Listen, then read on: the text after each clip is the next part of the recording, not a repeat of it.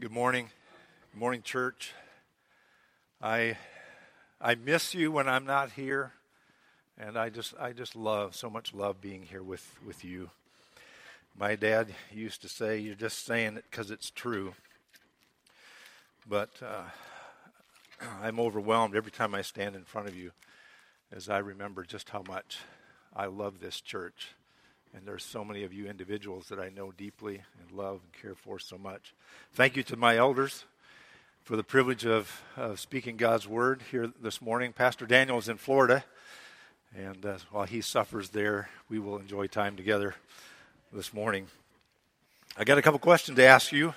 If you had some time to think about who you are and really give it some serious thought, what would you say? How would you define or describe who you are? And then, what would you say about your conclusion?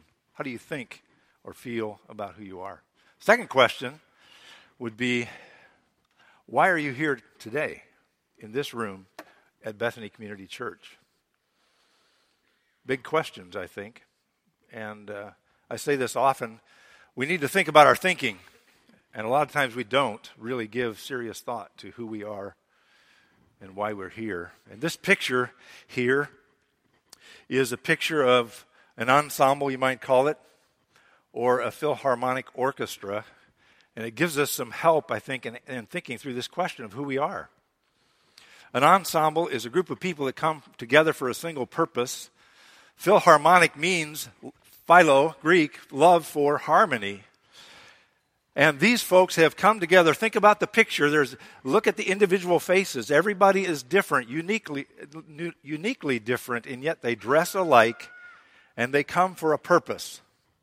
They are celebrating their diversity in unity for the purpose of harmony.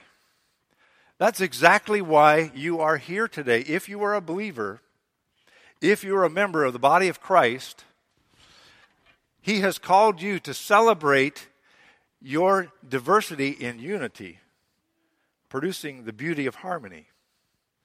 And that is why we're here today.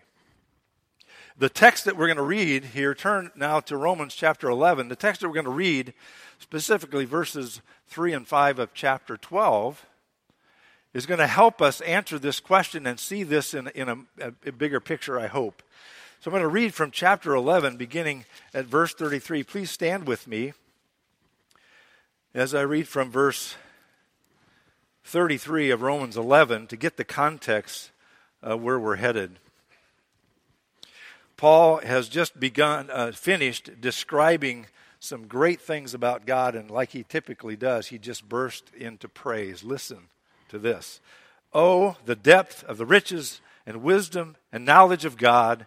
How unsearchable are His judgments and how inscrutable His ways! For who has known the mind of the Lord, he quotes Isaiah, and who has been his counselor, he quotes Job, or who has given a gift to him that he might be repaid, for from him and to him and through him are all things. To him be glory forever. Amen. I appeal to you, therefore, brothers, by the mercies of God, to present your bodies a living sacrifice, holy and acceptable to God, which is your spiritual worship. Do not be conformed to this world, but be transformed by the renewal of your mind, that by testing you may discern what is the will of God, what is good and acceptable and perfect. Now to our text for this morning. For by the grace of God given to me, I say to every one of you, not to think of himself more highly than he ought to think, but to think with sober judgment, each according to the measure of faith that God has assigned. For, as in one body we have many members, and the members do not all have the same function, so we, though many, are one body in Christ, and individually members one of another, having gifts that differ according to the grace given to us. Let us use them. You may be seated. Father, we exalt your name, and with Paul, we declare that you are a God of great mercy and unsearchable goodness. And we pray you would open our eyes this morning to see glimpses of this so that we would leave here changed with a better understanding of who you are and what you're up to, your purpose in our lives, as we discover and understand greater what our identity is and what our purpose is. We pray this in the name of your Son, Jesus. Think about the flow of thought and what we just read. Paul exalts God, he praises him, and then he turns to us and says, present your bodies. Respond to the glory of God, give yourself to God, and renew your mind, and think soberly, seriously about who you are. Know who you are. Come into the body like the ensemble. Join the group for the unity of the body so that there's harmony produced as you use your gifts to serve. That's the argument of the text we have in front of us today. So what we are going to do here is make much of a biblical self-assessment. You must know who you are. It is critical if you are going to fit within the orchestra, if you will, of the body of Christ. Now, don't hear me.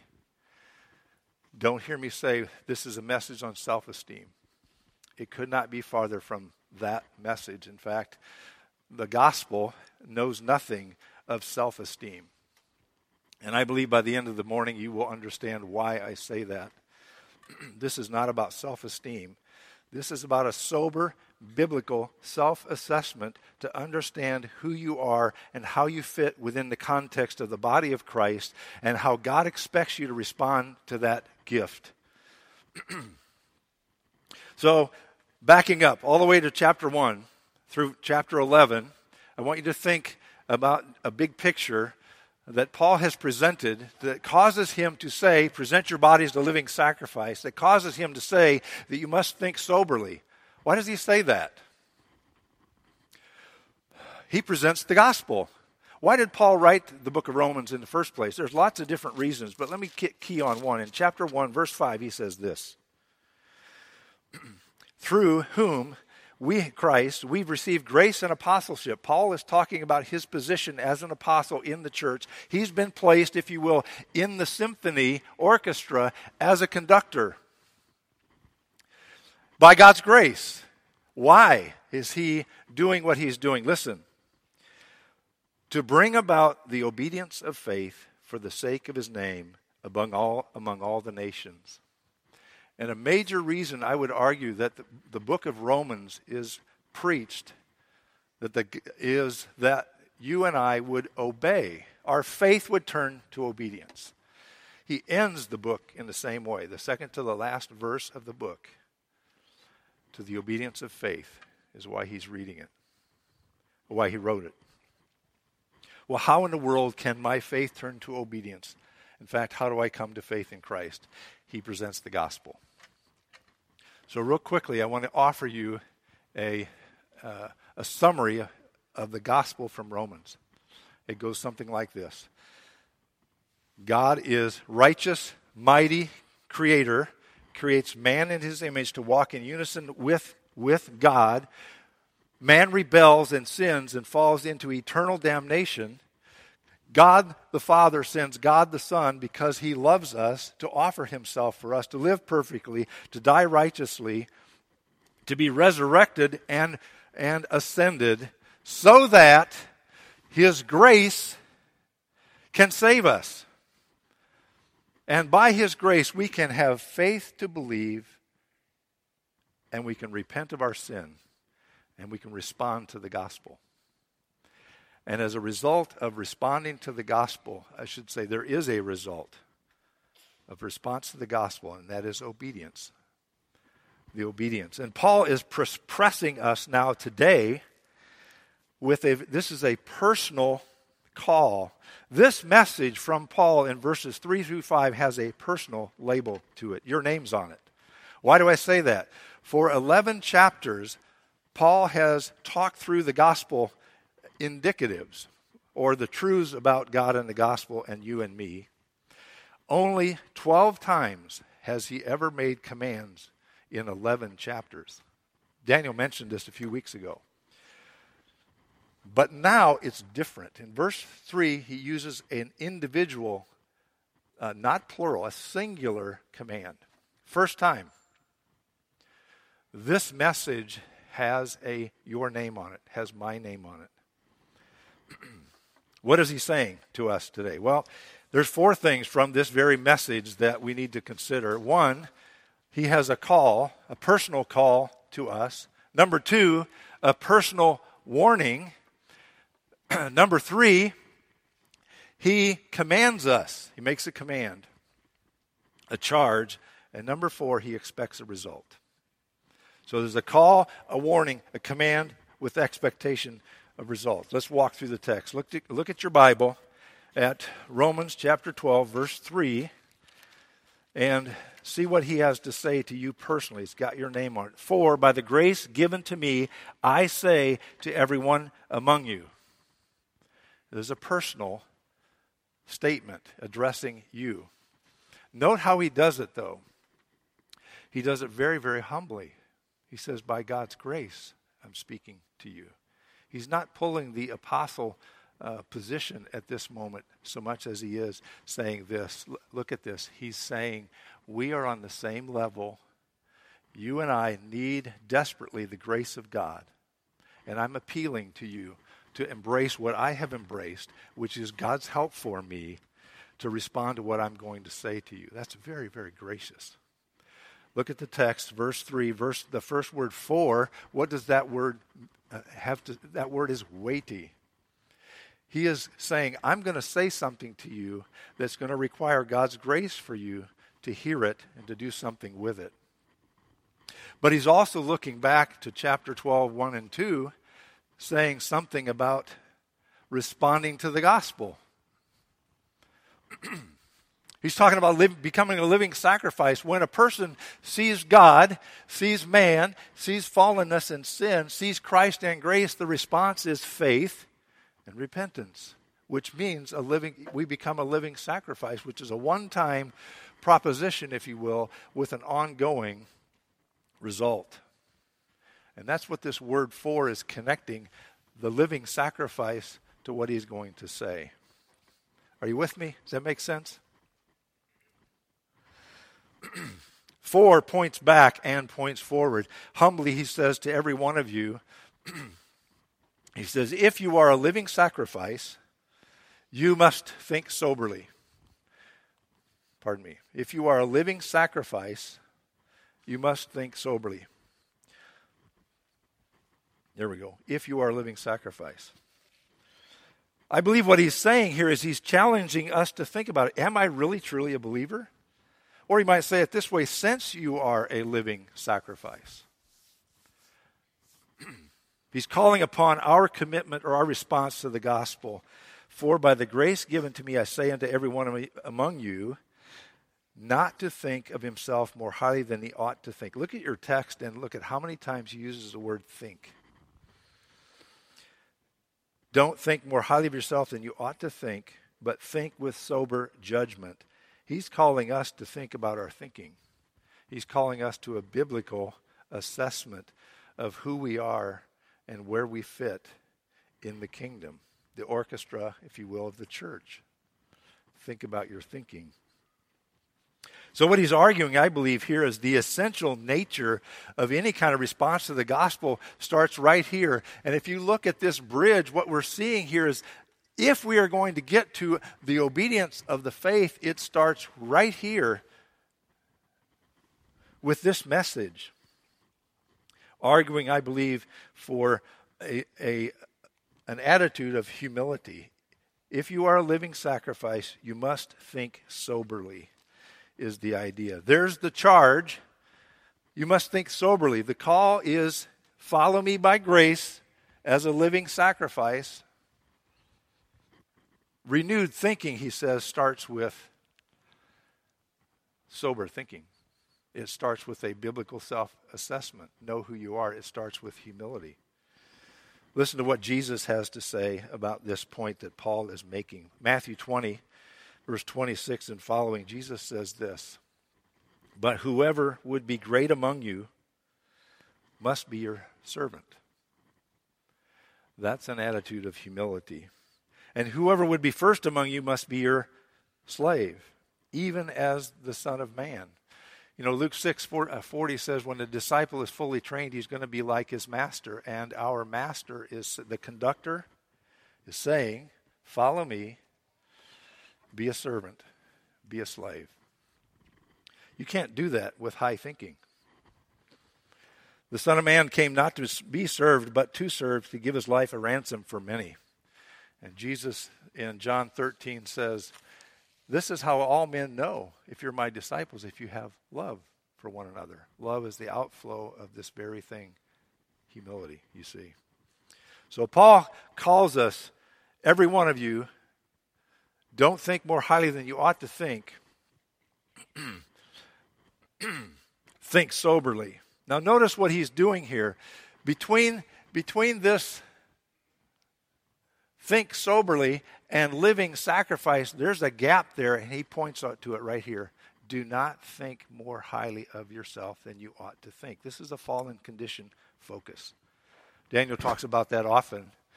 You realize Paul is writing a letter to a group that largely he does not know. He's never met them. There's several people he knows. In chapter 16, he names them. But by and large, he doesn't know these people. How can he know what they need? Answer, this is a universal fallen condition focus that we all struggle with, and that is high thinking.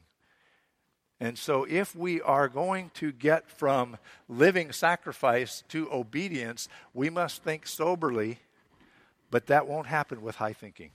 And he says, do not think too highly of yourself. Well, what's that look like? Number one, high thinking assumes that we have greater gifts or abilities than we actually have. Does that make sense? Assuming you have a greater gift or ability than you actually have. Mike likes to make fun of me because when I clap, it's usually offbeat. And if you don't have rhythm, don't sign up to be the drummer, right? Don't assume you have an ability that you don't have. I've asked him to let me sing for years. It ain't happened. Now today I'm going to turn my mic on and sing, and you can't stop me. So you might watch up here. Don't assume you have gifts that you don't have. That's what he's going to talk to, how you fit in the body of Christ, how you are gifted, and how you are to serve. And the warning is, don't land in a chair that you aren't gifted to land in. That's destructive, you see. Number two, thinking highly is taking credit for something you can't take credit for. Well, seriously, what can you take credit for? Yeah. Paul says in 2 Corinthians 4:7, what do you have that you have not already, say it, received? Exactly. So why are you boasting if what you have that you're boasting in is something you didn't even do? You have a gift. Don't take credit for anything. Why? Because God has to work. Jesus makes this point strongly. He says, without me you can do nothing. High thinking takes credit for things that we shouldn't take credit for. I would argue that all of us struggle with that in some way. I've never learned this. I've had glimpses of it. Several years ago, Janelle and I were out on a double date with friends, and I hadn't seen this guy for quite a few years. We were childhood friends, and they were driving us to a restaurant, and we had been reminiscing, and we were laughing and just having a great time. I had just cracked a joke of some kind, and he was having a hard time driving. He was laughing so hard. He looks in the rearview mirror at me, and he says, Cloder, you know what I love about you? Well, what would you do if somebody asked you that?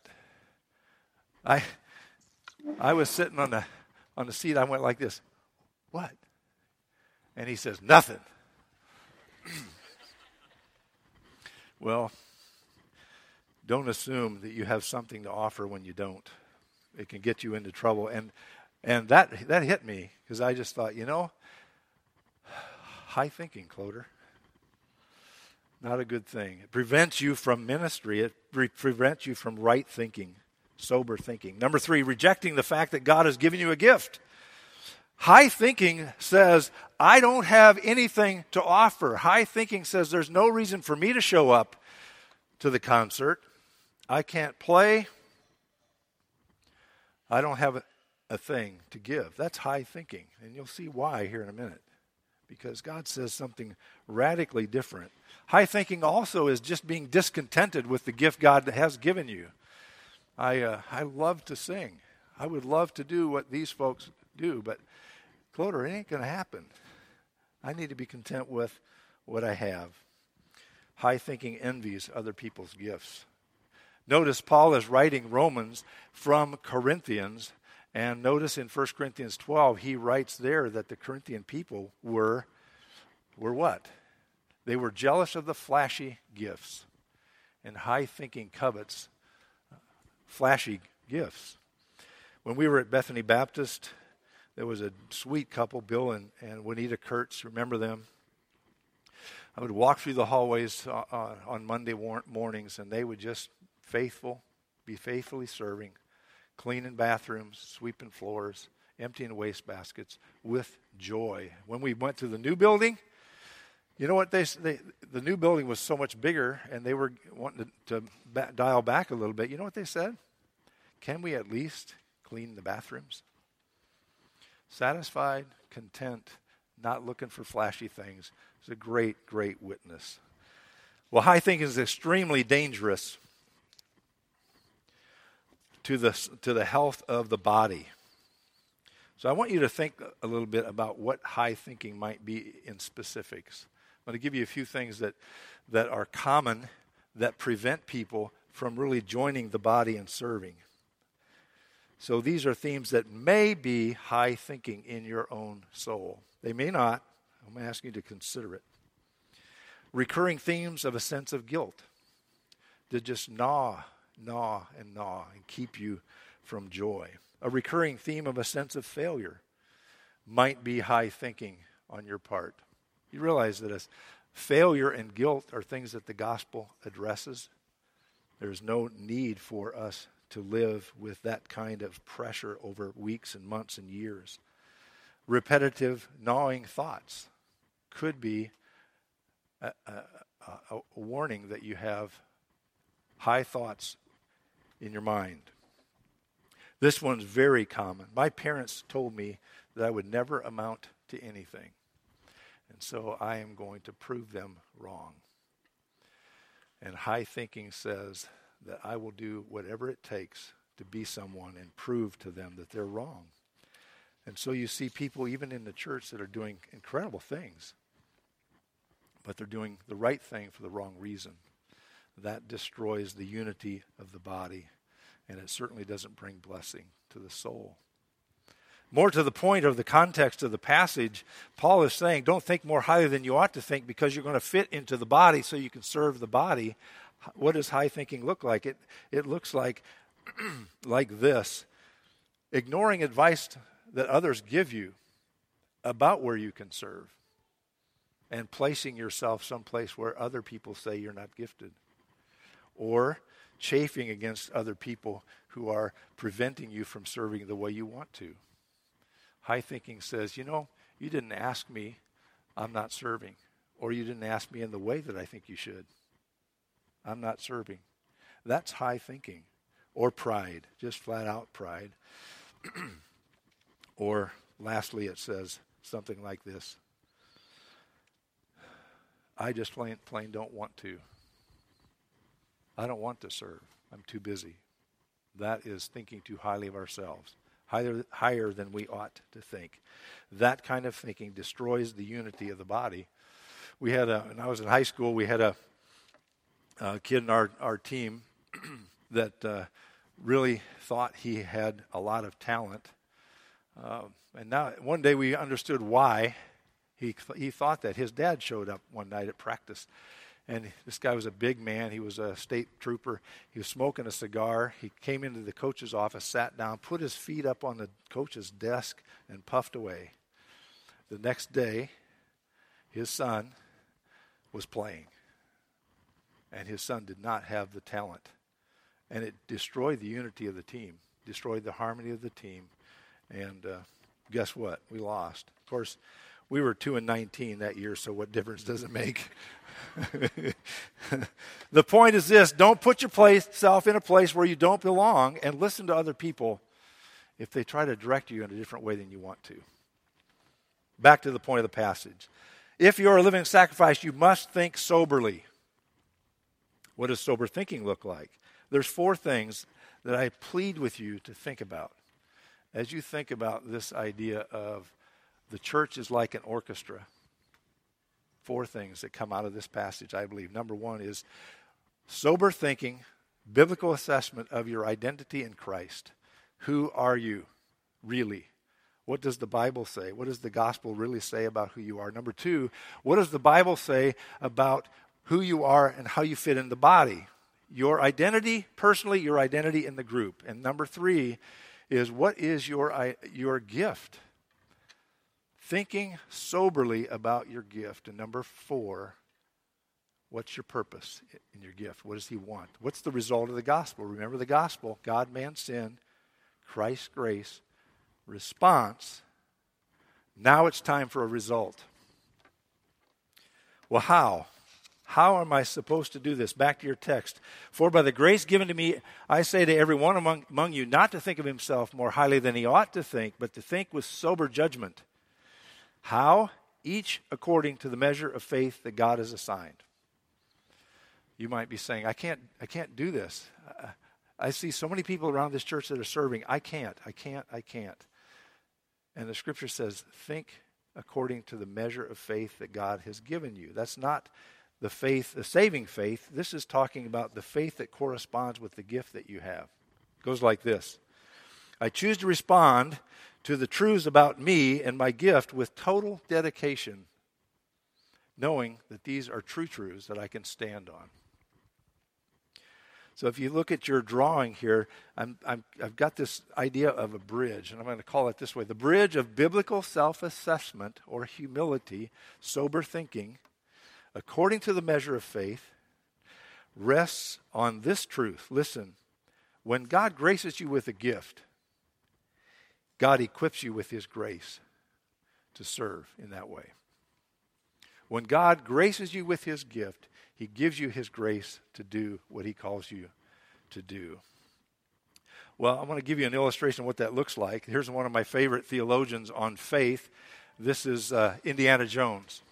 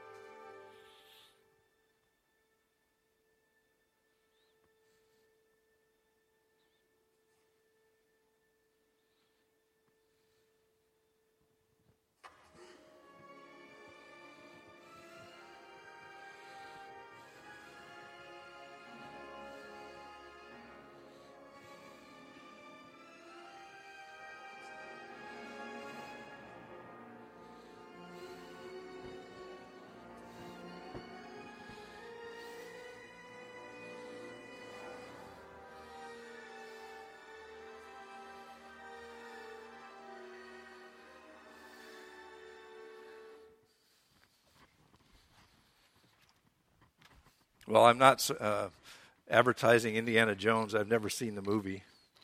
But I think that this is an incredible picture of what it means to think soberly according to the measure of faith that God has given you. That little catwalk appeared to him, although it was always there. And when God tells you something about you, even though you can't see it, faith believes it. Faith is believing God's word out of a heart of worship of God, living sacrifice, for the glory of God, regardless of what I think or what I feel, knowing that God promises me a good result in his own time. And Indiana Jones teaches us what that looks like. When God calls you to do something, you know he's going to equip you to do it. So thinking soberly about your gifts begins with thinking soberly about your identity. Listen to this. I took a some time and went through the entire first 11 chapters of Romans and talked through what are the things that God says, the gospel says about me when I am a new creature, when I come to faith in Christ as a new creature, what changes about me? So I summarized it this way. This is as short as I can make it. But sober thinking about your identity in Christ sounds like this in your head. I'm loved by God. I'm called to be a saint. The riches of God's kindness gave me the gift of repentance. Think of that one. I am justified by faith, though through the redemption that's in Christ. I am baptized and made one with Christ through his death and resurrection. Through him I have access by faith into this grace in which I stand. I have peace with God through my Lord Jesus Christ. I have the righteousness of God. I live from faith to faith.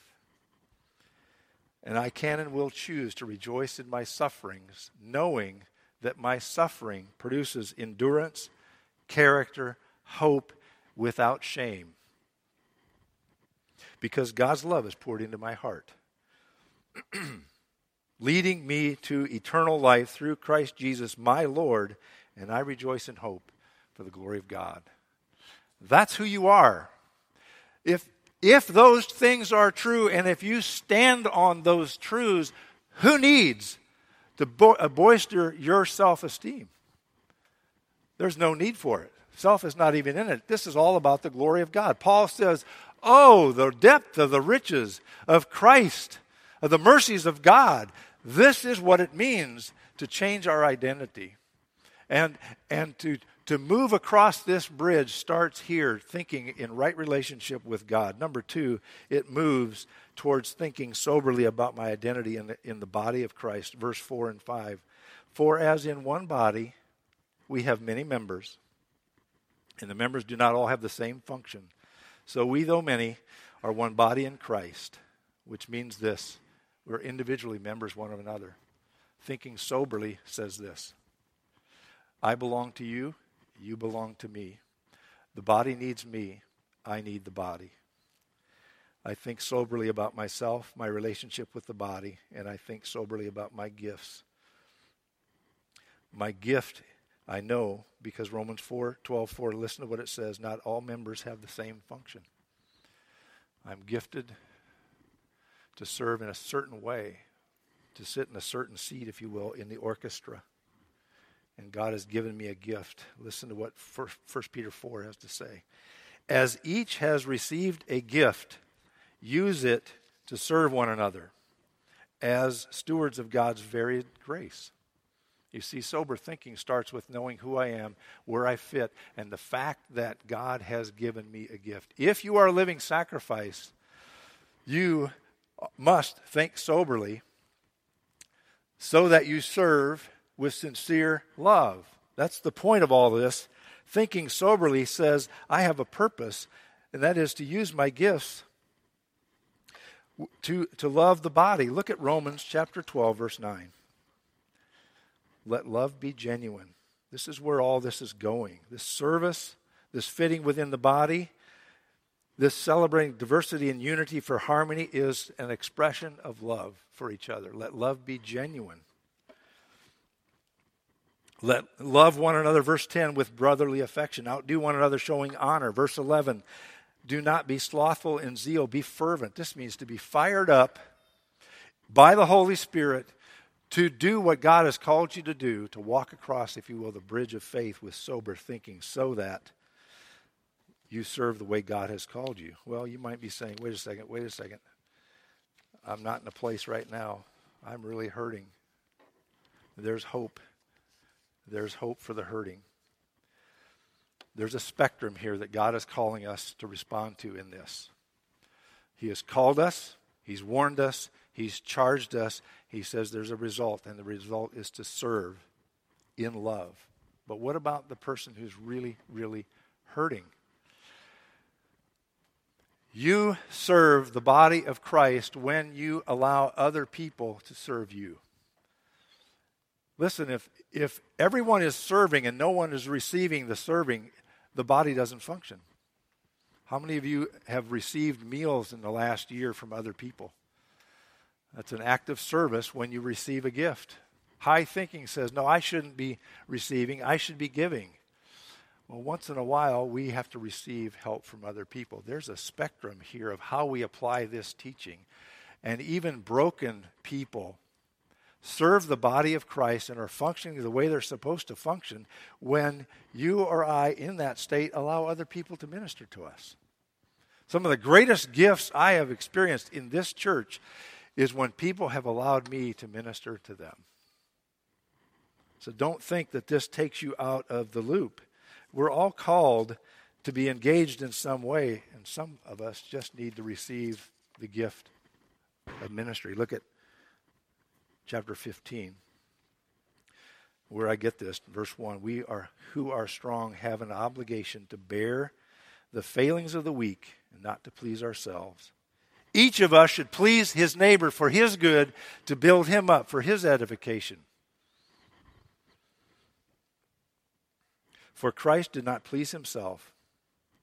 These things were written in former days for our instruction, that through endurance and encouragement you might have hope. Listen to what he says. May the God of endurance and encouragement grant you to live in such harmony with one another in accord with Christ Jesus. Back to the original picture. When a person comes to Christ in saving faith, he presents himself as a living sacrifice and joins the orchestra of the church for unity. We leave our individuality, but we bring our diversity and celebrate it, which creates harmony for the glory of God. And listen to what Paul says in chapter 15. Together you may with one voice glorify God and the Father of our Lord Jesus Christ. Therefore welcome one another as Christ has welcomed you. Why? For the glory of God. This is an awesome blessing that we have. That God calls us to live in harmony with one another. We can do that only to the extent that we present ourselves a living sacrifice. We reject high thinking. We think soberly about who we are in relationship with Christ, who we are in the body, the fact that we do have a gift, whether it feels like it or not, and we choose to serve one another with genuine or sincere love. That's what makes the harmony of the body of Christ and the beauty of that harmony. If you're a living sacrifice, you must think soberly so that you serve with sincere love. Now you might say, well, this isn't in our text, but if you look down to verse 6 and following, it describes some of the uses of the gifts. And a lot of people get hung up at this point in the application stage.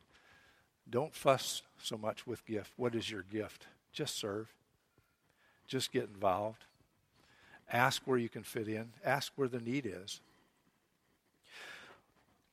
I think the greatest way to find what your gift is just start serving. Sometimes it takes years to really know.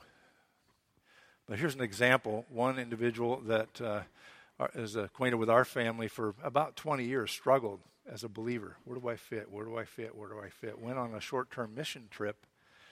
And during that 9 or 10 days of serving and pouring into the lives of other people, he the thought crossed his mind, maybe I have the gift of pastoring. Never occurred to him. Middle-aged guy. Several years later, God actually worked it out. And between that time and then, what was he doing? Menial tasks, just working. The point here is this. You will maybe find your gift. You may not. The call is to serve with genuine love. And the way you best find your gift is not by a test. I took a test a long time ago about spiritual gifts, and I thought, well, this is not helpful, because I could give this to my unbelieving neighbor, and he would come out with a spiritual gift. Let other people who observe the work of the Lord in you tell you how you're gifted. Listen to other people and allow other people to say where you're best used. It was the extended period of time of just faithful waiting on the Lord and serving that helped this individual find, if you will, his sweet spot. You can do the same thing, but start small.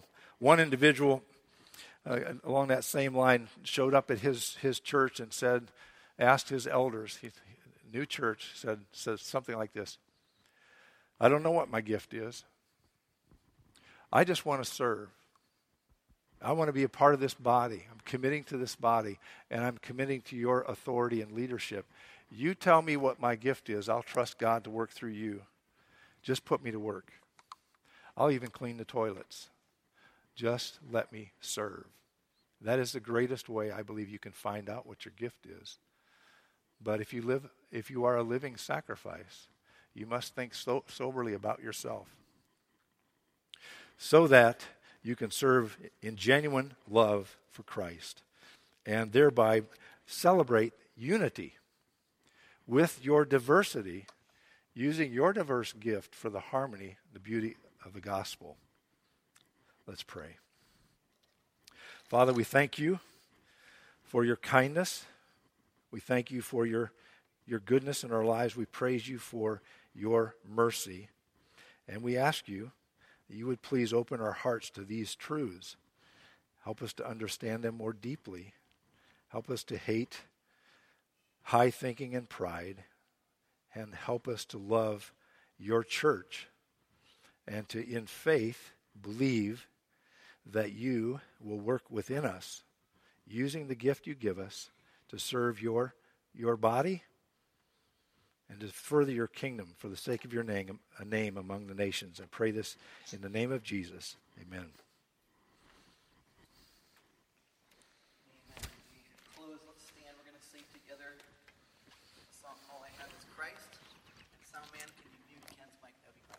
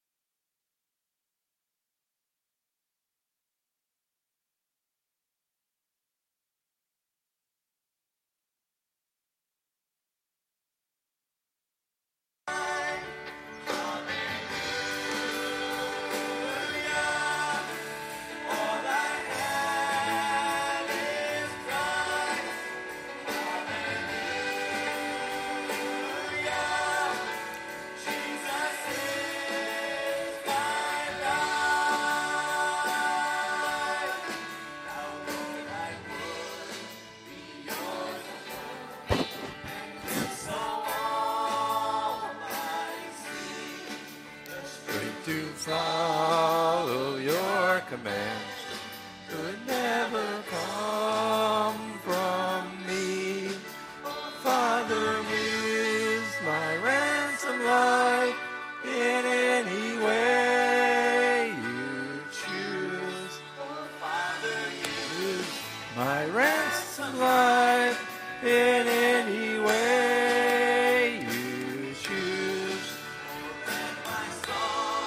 forever be. My only boast is you. Hallelujah. All I have is Christ. Hallelujah. Jesus is my life. Hallelujah. All I have is Christ. Hallelujah. Jesus is my life. Hallelujah. All I have is Christ. Hallelujah. Jesus is my life. Amen.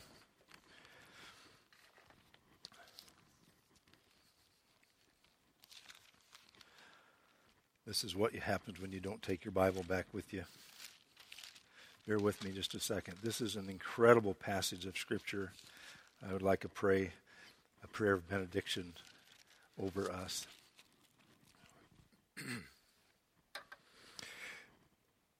May our God and Father himself and our Lord Jesus direct our way to you. And may the Lord make you increase and abound in love for one another and for all, as we do for you, so that he may establish your hearts blameless in holiness before God our Father at the coming of our Lord Jesus Christ with all his saints. And all of God's people said, Amen. Have a blessed day in the Lord.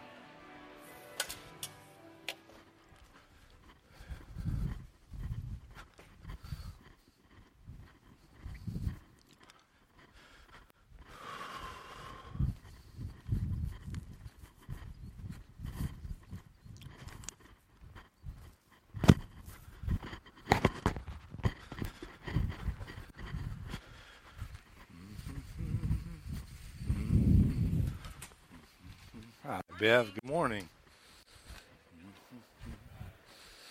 Hey, Trav. Good to see you, man. It's good to see you out in the crowd. Thank you. Hi.